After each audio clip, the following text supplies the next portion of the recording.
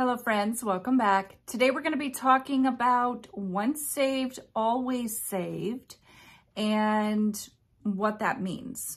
Can it be, or is that a deception? I want to start by apologizing for not uploading that many videos. I have been really slack on it, and the content of my videos has been very vague.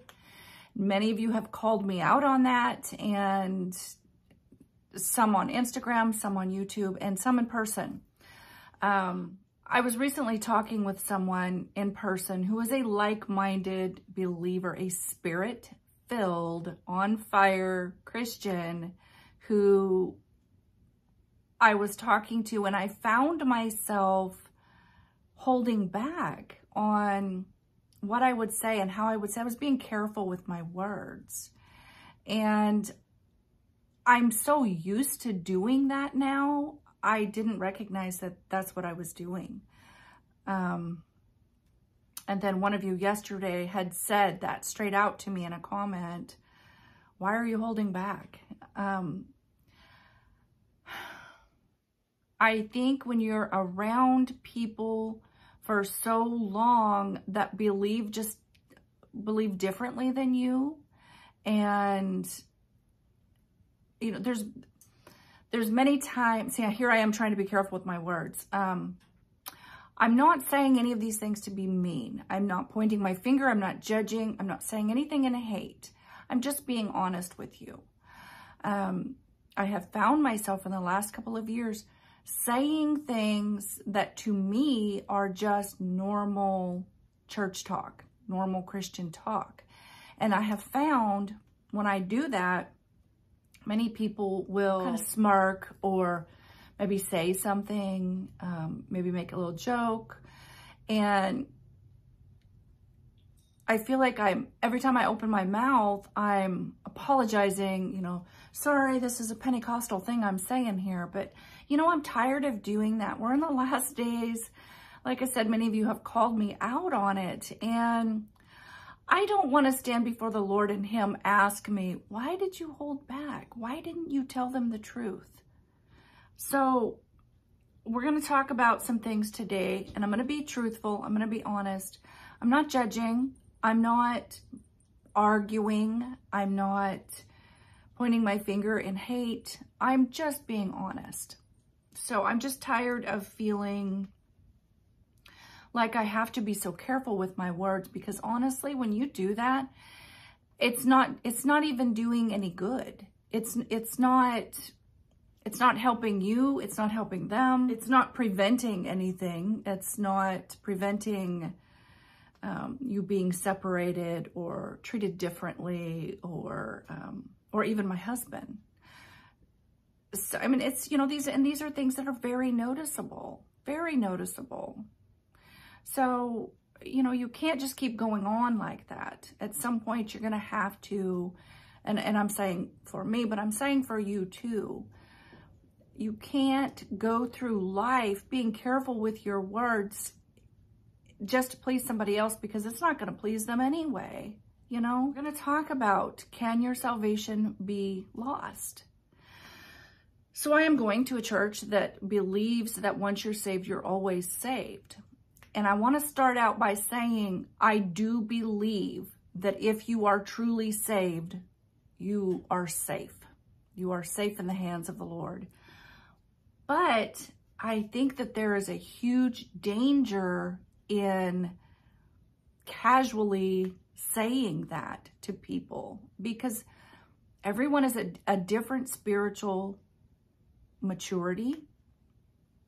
And, you know, just like in a Catholic church, people believe and they're taught, it's told to them over and over, that you can basically go and live your life however you choose, and just as long as you come and confess, and everything is wiped clean.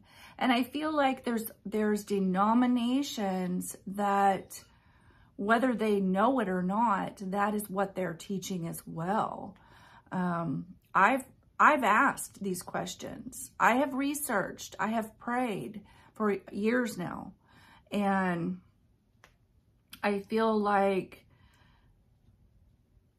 when you're told no one can take you out of the hands of God, not even yourself, that, I mean, if you just stop and think about that, that doesn't even sound right. What will the Lord say? Because that goes against everything that the Bible teaches. I mean, if you stop and think about it, you're going to have to admit that goes against everything the Bible teaches. The path to heaven is a narrow, hard to travel, not few find it path. So if the only way to heaven is by somebody saying, yes, I believe that Jesus is the Son of God, and therefore I'm saved, and once I'm saved, I'm always saved, you know, past, present, and future sins are covered in the blood. So that person, depending on their maturity, their spiritual maturity, may go out and live however they choose, believing that they are safe because people have told them once you're saved, you're always saved. And that is where the problem lies. I think it's dangerous, obviously, for the person who believes that, because they're going to stand before God and he is going to say, I'm sorry, but I never knew you. Depart from me. And I think that it's a dangerous place to stand for those who are saying it too, pastors who are saying it, because, you know, the Bible tells us that pastors and teachers are going to be held to a higher standard. So you're going to be held accountable for telling people something that is deceptive, and that is deceptive. And I'm not trying to be mean by saying that. I am saying this with love because we're in the last days. We don't have time to play games anymore. We don't have time to keep walking on a path that we feel is safe and it's not. And we don't have time to be telling other people that they're safe when they're not. Because not only are they not safe, but you're not safe telling them that. Does that mean you'll lose your salvation? No, that's not what I'm saying. But I am saying, what if somebody else does? Because they have been convinced that they're safe and they're not. What if they had been told the truth and they pursued the Lord and was safe and did get saved? But they didn't because they thought they were safe. They were told. I just, real quick, I know I'm kind of talking a lot here, but a couple years back, we had just started a new church, and someone that I loved passed away. This person had said the sinner's prayer with me and prayed with me a couple of years before even. But the life that was led was continual drinking, heroin use, meth use, crank or crack or cocaine or, you know, whatever, just a multitude of drugs, hard drugs, and, you know, pretty much living in the bars, going home with different people every night. That is not a Christian life. Anyone would agree. So I remember asking the Bible teacher at this new church about once saved, always saved. I honestly wanted him to tell me something from the Bible, not just his own words. I wanted him to give me Bible verses that I could look up myself to see, because I really wanted this person, I wanted this person to be in heaven that had passed away. And this Bible teacher was, you could tell, I had someone standing there with me who would confirm, this person was visibly irritated with my question and was only giving his opinion about it, didn't give me any Bible verses to back up what he was saying. And his main explanation was that had I, myself, when I accepted Jesus as the Son of God and believed that he was the Son of God, did I ever sin after that?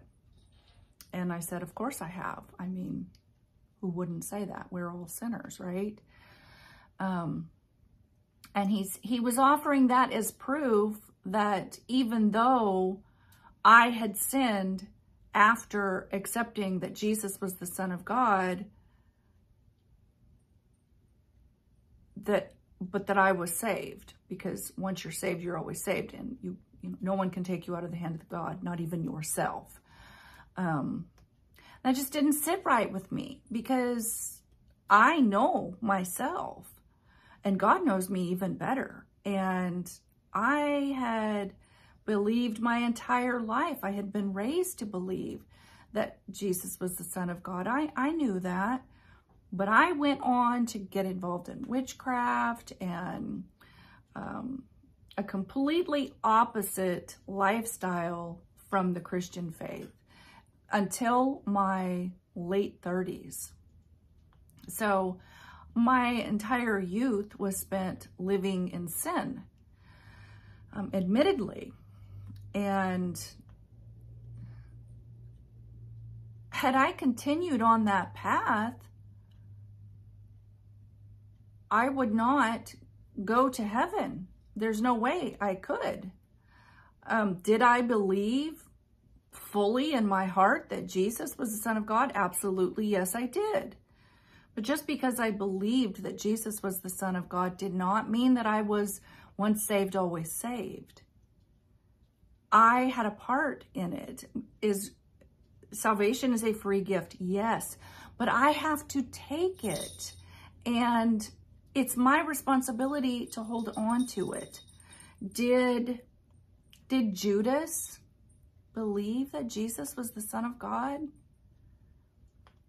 I believe he did believe that. I believe he knew Jesus was the Son of God. And I believe that that's why he committed suicide. Did he go to heaven, do you think?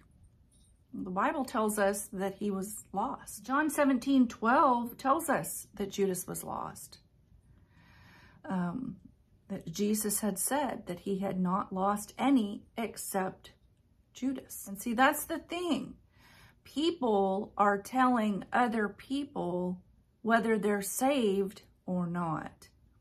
The Bible tells us that God confirms in us if we are his sons or daughters. And the Bible gives us lots and lots of Bible verses that tell us that we can lose our salvation. So let's go ahead and just look at some of those now. Hebrews 6:4-6 says, "It is impossible for those who have once been enlightened, who have tasted the heavenly gifts, who have shared in the Holy Spirit, who have tasted the goodness of the Word of God and the powers of the coming age, and who have fallen away, to be brought back to repentance."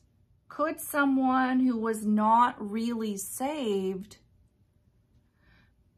be enlightened to see clearly and understand the Word of God? Who have tasted the heavenly gifts? Who have shared in the Holy Spirit, who seals us?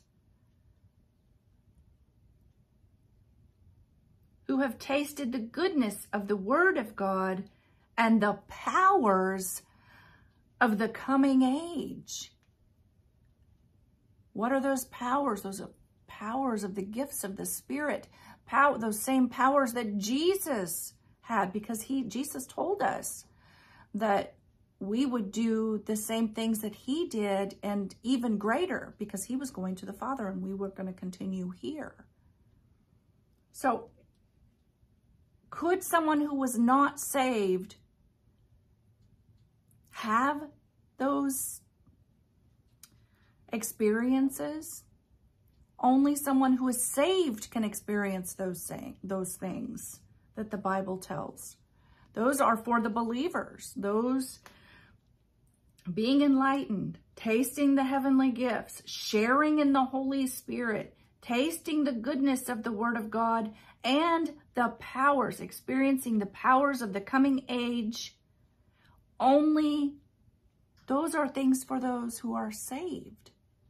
Okay, let's look at Matthew 7:21 through 23. And it says, "Not everyone who says to me, 'Lord, Lord,' will enter the kingdom of heaven, but the one who does the will of my Father who is in heaven.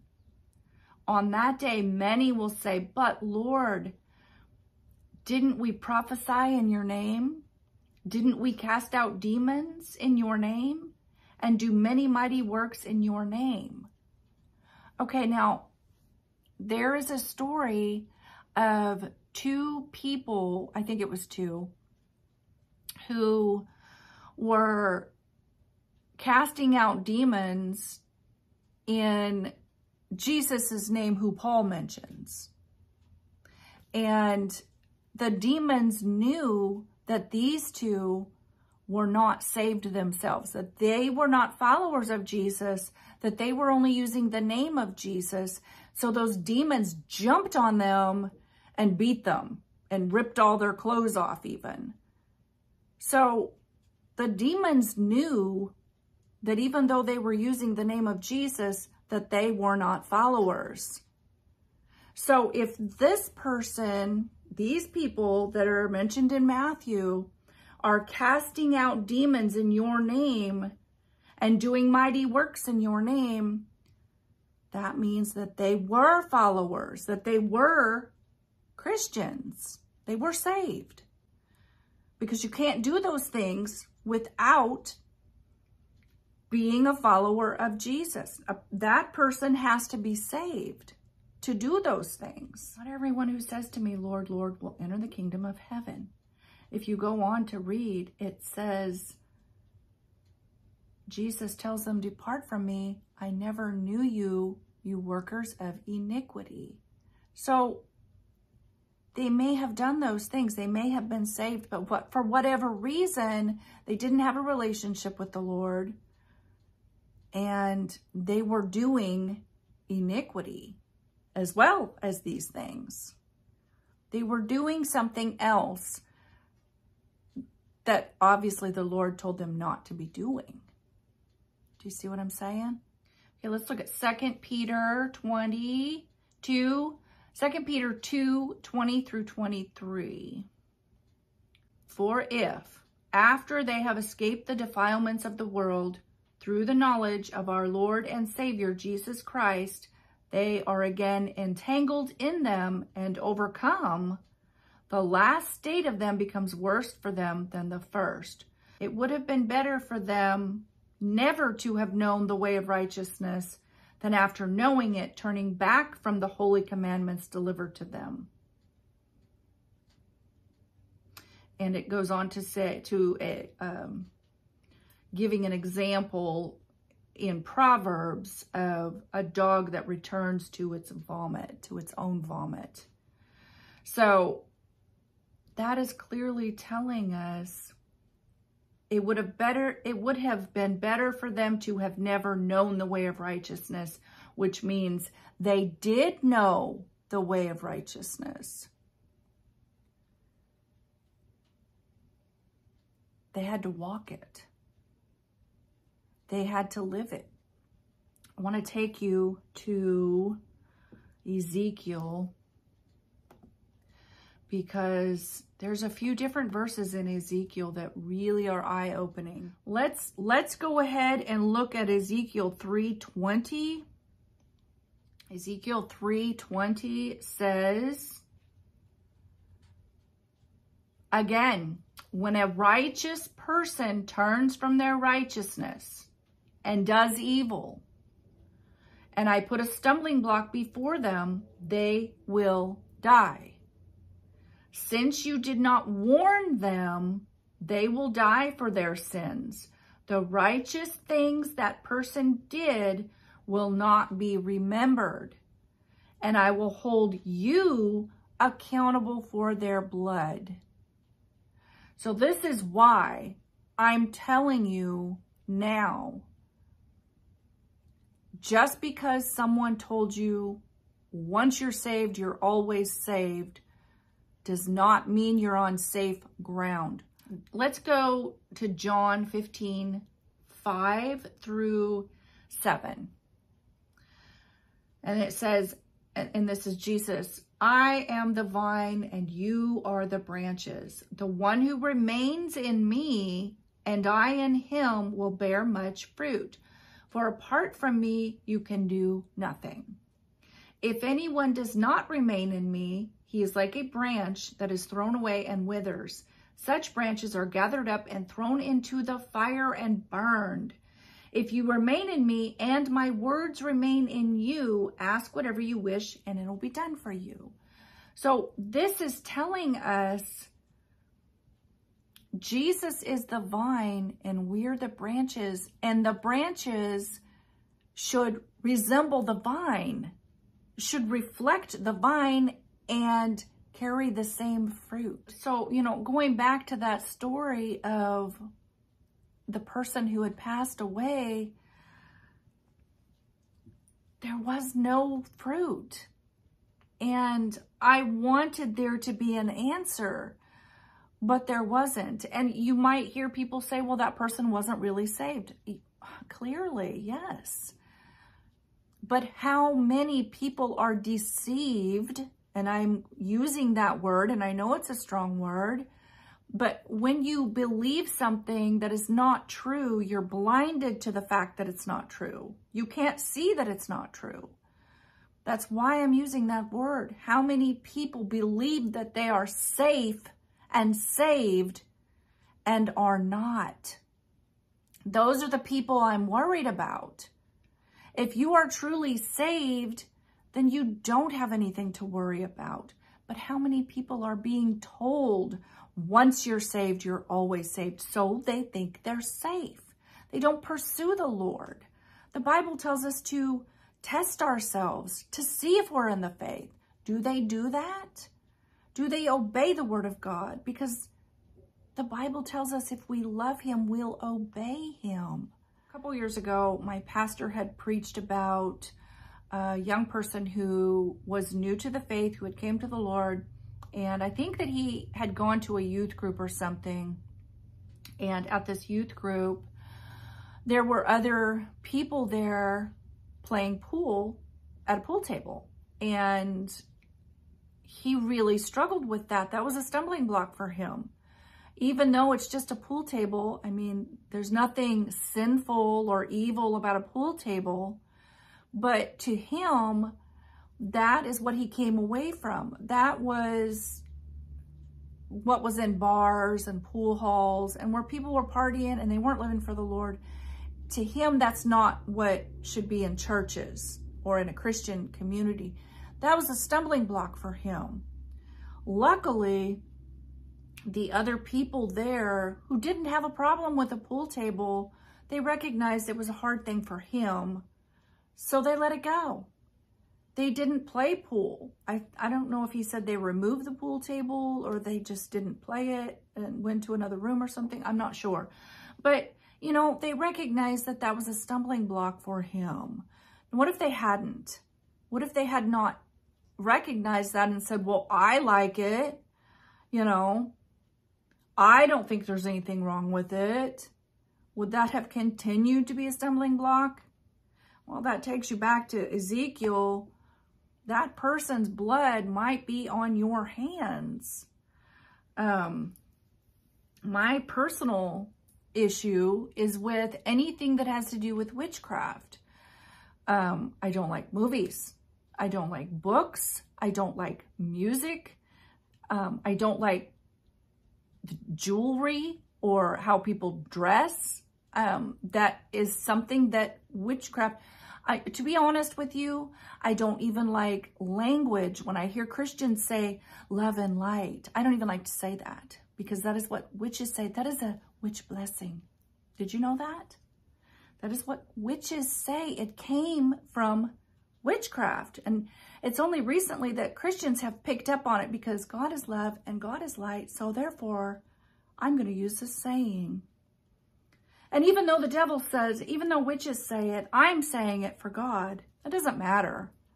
How many people, if I wasn't secure in my faith, would that be a stumbling block for me to say, you look just like what I came out of?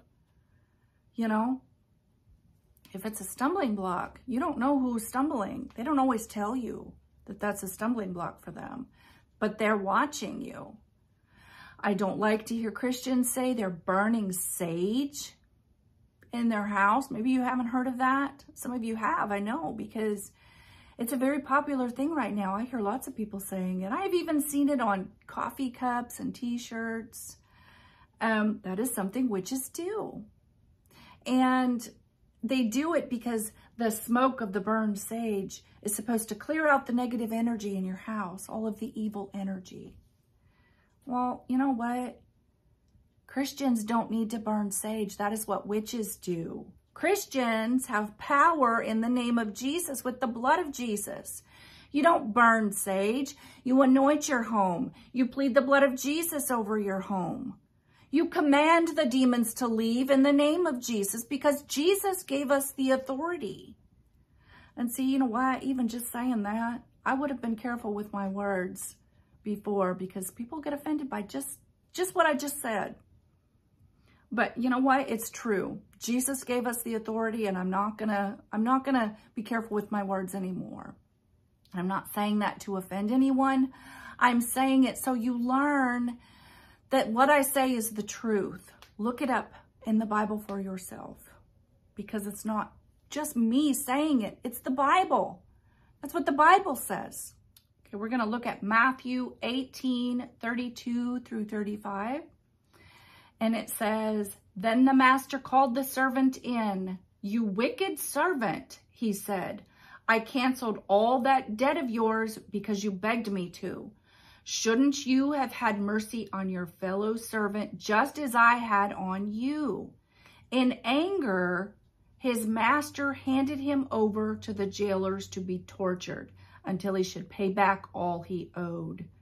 This is how my heavenly Father will treat each of you unless you forgive your brother or sister from your heart."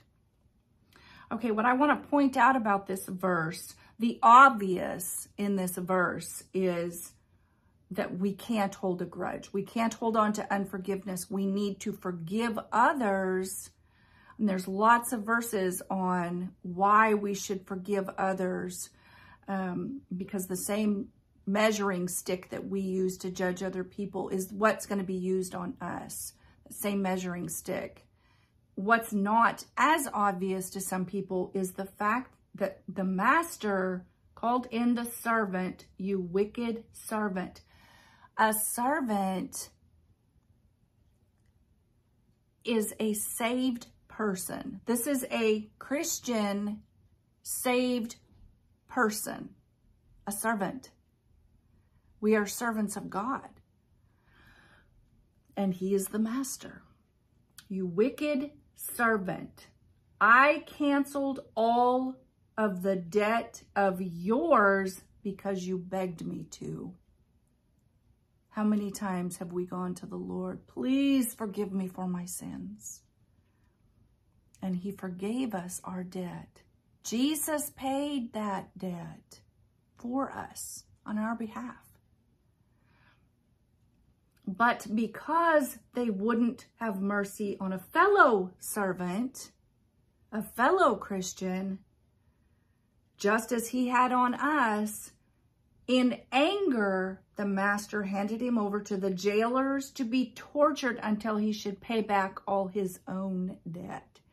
Until he has, that means that debt was put back on him and he was going to have to pay it himself. Did you catch that?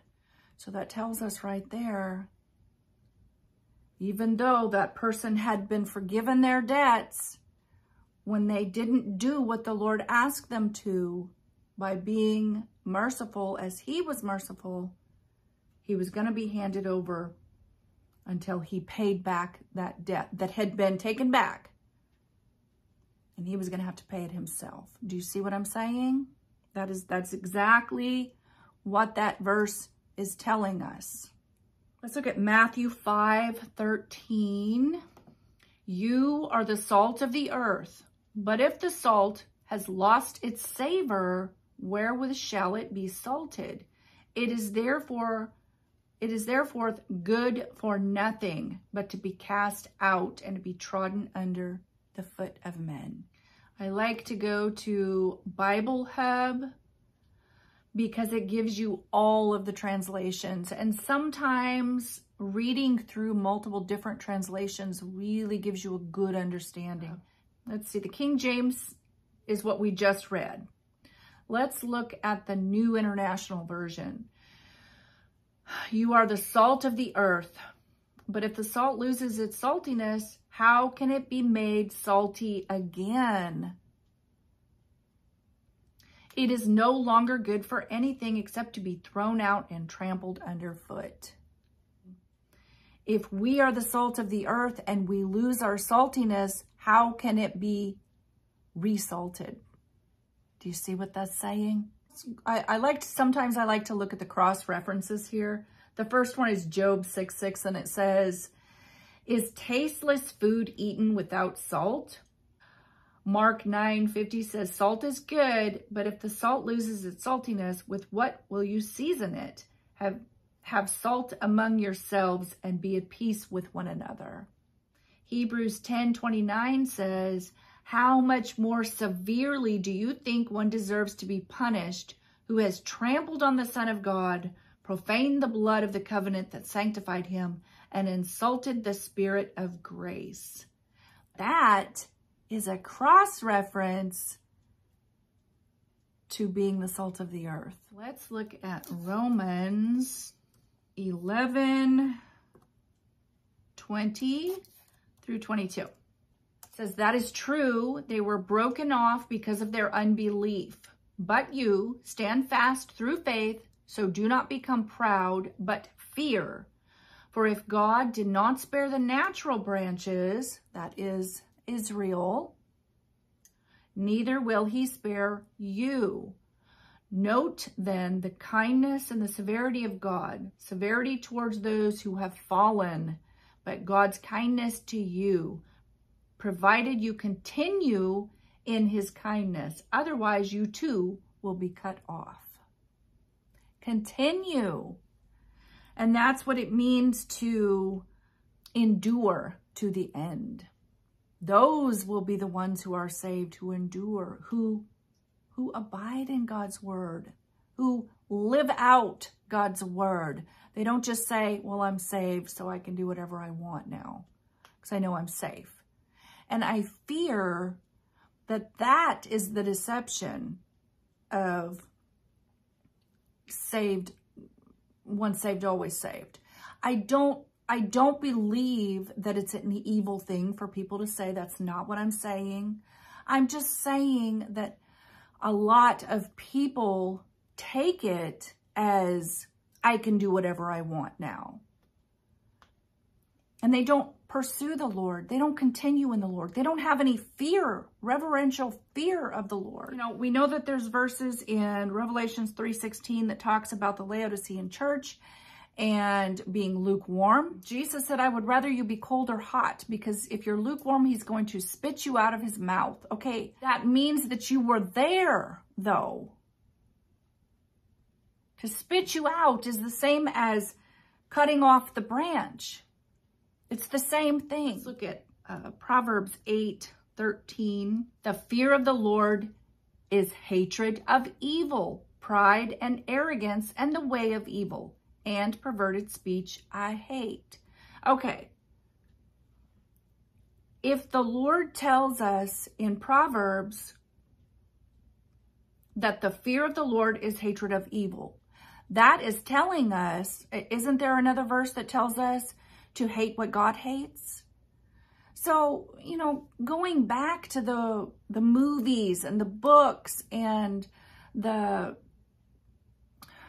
getting involved in, there's lots of churches now that are getting involved in reading tarot cards, and they call them destiny cards. I'm sorry, but if somebody has came out of witchcraft and they see a church doing that, that is not separating yourself from the world. That is bringing the world into the church and trying to fit that puzzle piece into God's puzzle, and it doesn't fit.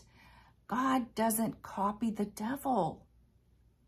Why would he use tarot cards? Why would he use cards? You know, we are called to be separate from the world. If you are trying to make an excuse to have those things that are evil, and whether you view them as evil or not, really doesn't matter. Because if God calls them evil, he's the ultimate judge. Our opinion is the same as a little toddler making the rules of the house. Don't the parents know best? The toddler doesn't know what's best for them. The parent does, because the parent can see the bigger picture. They've been around longer. They know the healthy foods to eat. They know that the other stuff is bad for you. They know that running with scissors is dangerous. They know that petting the bear through the fence at the zoo is dangerous. The toddler doesn't know those things. That is how it is for us. We think we know, just like we did when we were young. When I was a teenager, I thought I had it all figured out. I'm sure you did too. But now that I'm older, I'm 50 now. Now that I'm 50, I look back when I was 15 and say, wow, was I stupid? I thought I had it all figured out. That is how it is. The Lord knows what's best for us. He sees the bigger picture. We don't. So we might think something is okay that the Lord calls evil. We might not see it as evil, but if the Lord says it's evil, we're going to have to trust that he knows best. And you know, there's a lot of things happening in the world right now that people are saying, you know, the Bible tells us that the world is going to start calling evil good and good evil. Don't we see that happening now? I mean, crazy stuff that we, just 10 years ago, we would have never, ever thought that we would see happening in the world openly and blatant in our face. And it's being called good, and we know it's not. And I do have a video coming up on that. Let's go to Ecclesiastes. Every time I used to go on vacation, I would read in Ecclesiastes. It was my favorite vacation book to read. I don't know why. Let's look at 12:13. Ecclesiastes 12:13. And it says, "The end of the matter, all has been heard. Fear God and keep his commandments, for this is the whole duty of man." To fear God, doesn't the Bible tell us that the beginning of wisdom, the beginning of knowledge is the fear of the Lord? It does not mean the same fear as when you go watch a scary movie or see some traumatic event that scares you. This is talking about a reverential fear of the Lord, the one who can put you in heaven or hell for eternity. A reverential fear of displeasing the one who has the fate of your eternity in his hands. How many people, you know, going back to what we started with, they feel like they're safe. They feel like they're on safe ground because they've been told once you're saved, you're always saved. Are they? Are they safe? Only God knows. Are they Yes, the gift of salvation is free and we're saved by grace. Yes, but we have a part in it. Our lives are not going to look the same. How many things in the Old and the New Testament tell us to walk the path of righteousness? If it was easy, if it was just believing Jesus is the Son of God, if that's all that it took, how wide do you think the path of heaven would be? Just think about how many, I think, I would have to look it up again. I think it's 80-something%. It might be less now because it does drop over the years. But there's a good percentage of Americans who believe that they are a Christian and saved. If the majority believes they're saved, then that path would be wide and well-traveled. But the Bible tells us the wide, well-traveled path is leading to hell. The one that leads to heaven is narrow, it's hard to travel, and few find it. So if it was just believing Jesus is the Son of God, then that would be a wide path, a wide, well-traveled path. But there's a reason it says the path is narrow and few find it. Because truly believing and having a reverential fear of the Lord and following what the Word says, abiding in the Word of God, that is done on our part. Lastly, we're going to look in two different books here. We're going to start with Exodus. Exodus 32, verse 33. The Lord replied to Moses, "Whoever has sinned against me, I will blot out of my book." Did you know that that was in the book of Exodus? I know some of you know that's in the book of Revelation. And let's go ahead and look there. Revelation 3:5. The one who conquers will be clothed in white garments, and I will never blot his name out of the book of life. I will confess his name before my Father and before his angels. You cannot blot out a name if it wasn't written there. As I said before, the Bible tells us to test ourselves, to stop and look at ourselves and see if we're in the faith. Does our life reflect it? We are in the last days. We do not have time to, skip through the daisies chasing butterflies at this point. We need to remember we are in a spiritual battle. We need to have our armor on. We need to be about our Father's business and focused on the prize at the end of the race. So I hope that this has opened your eyes a little bit. I hope that you stop after you've watched this video, reflect on what I've said, look up the Bible verses for yourself, pray about it, and see if what I have said is true. I want to leave you with the thought. Last Sunday, our pastor had to go out of town. He went to go see his mom, who was 105 years old, and she looks like she's maybe in her 80s. Talking to her granddaughter, who was showing me photos, she just looks so youthful and active, and wow. So our pastor was out of town. One of the elders in our church preached. His name is Tom, and he preached on Palm Sunday. And, the story in the Bible where the people had the palms and they were laying them at the feet of Jesus in their coats, and they were all crying, Hosanna, and believing that Jesus, the King, had came to save them. Just a week later, they were screaming in mobs, crucify him. Those same people who just a week earlier were saying, Hosanna, and laying their coats at his feet.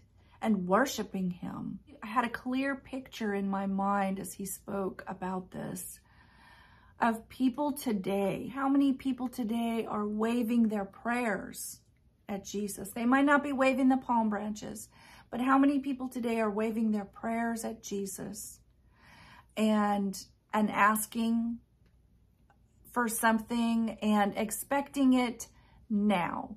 The people of that time, they expected Jesus to save them from the Roman Empire, to change their lives, to save them. But he didn't. He didn't do what they wanted him to, how they wanted it done. He did, but just not how they thought it should be done. They didn't see the big picture. They didn't know the big picture. How many people today are waving their prayers at Jesus, and not palm branches, but prayers, and saying, Lord, change this or that in my life. And when they don't get that prayer answered when and how they want, they give up and walk away. They walk away from him completely because they didn't get what they wanted when they wanted it, that prayer answered.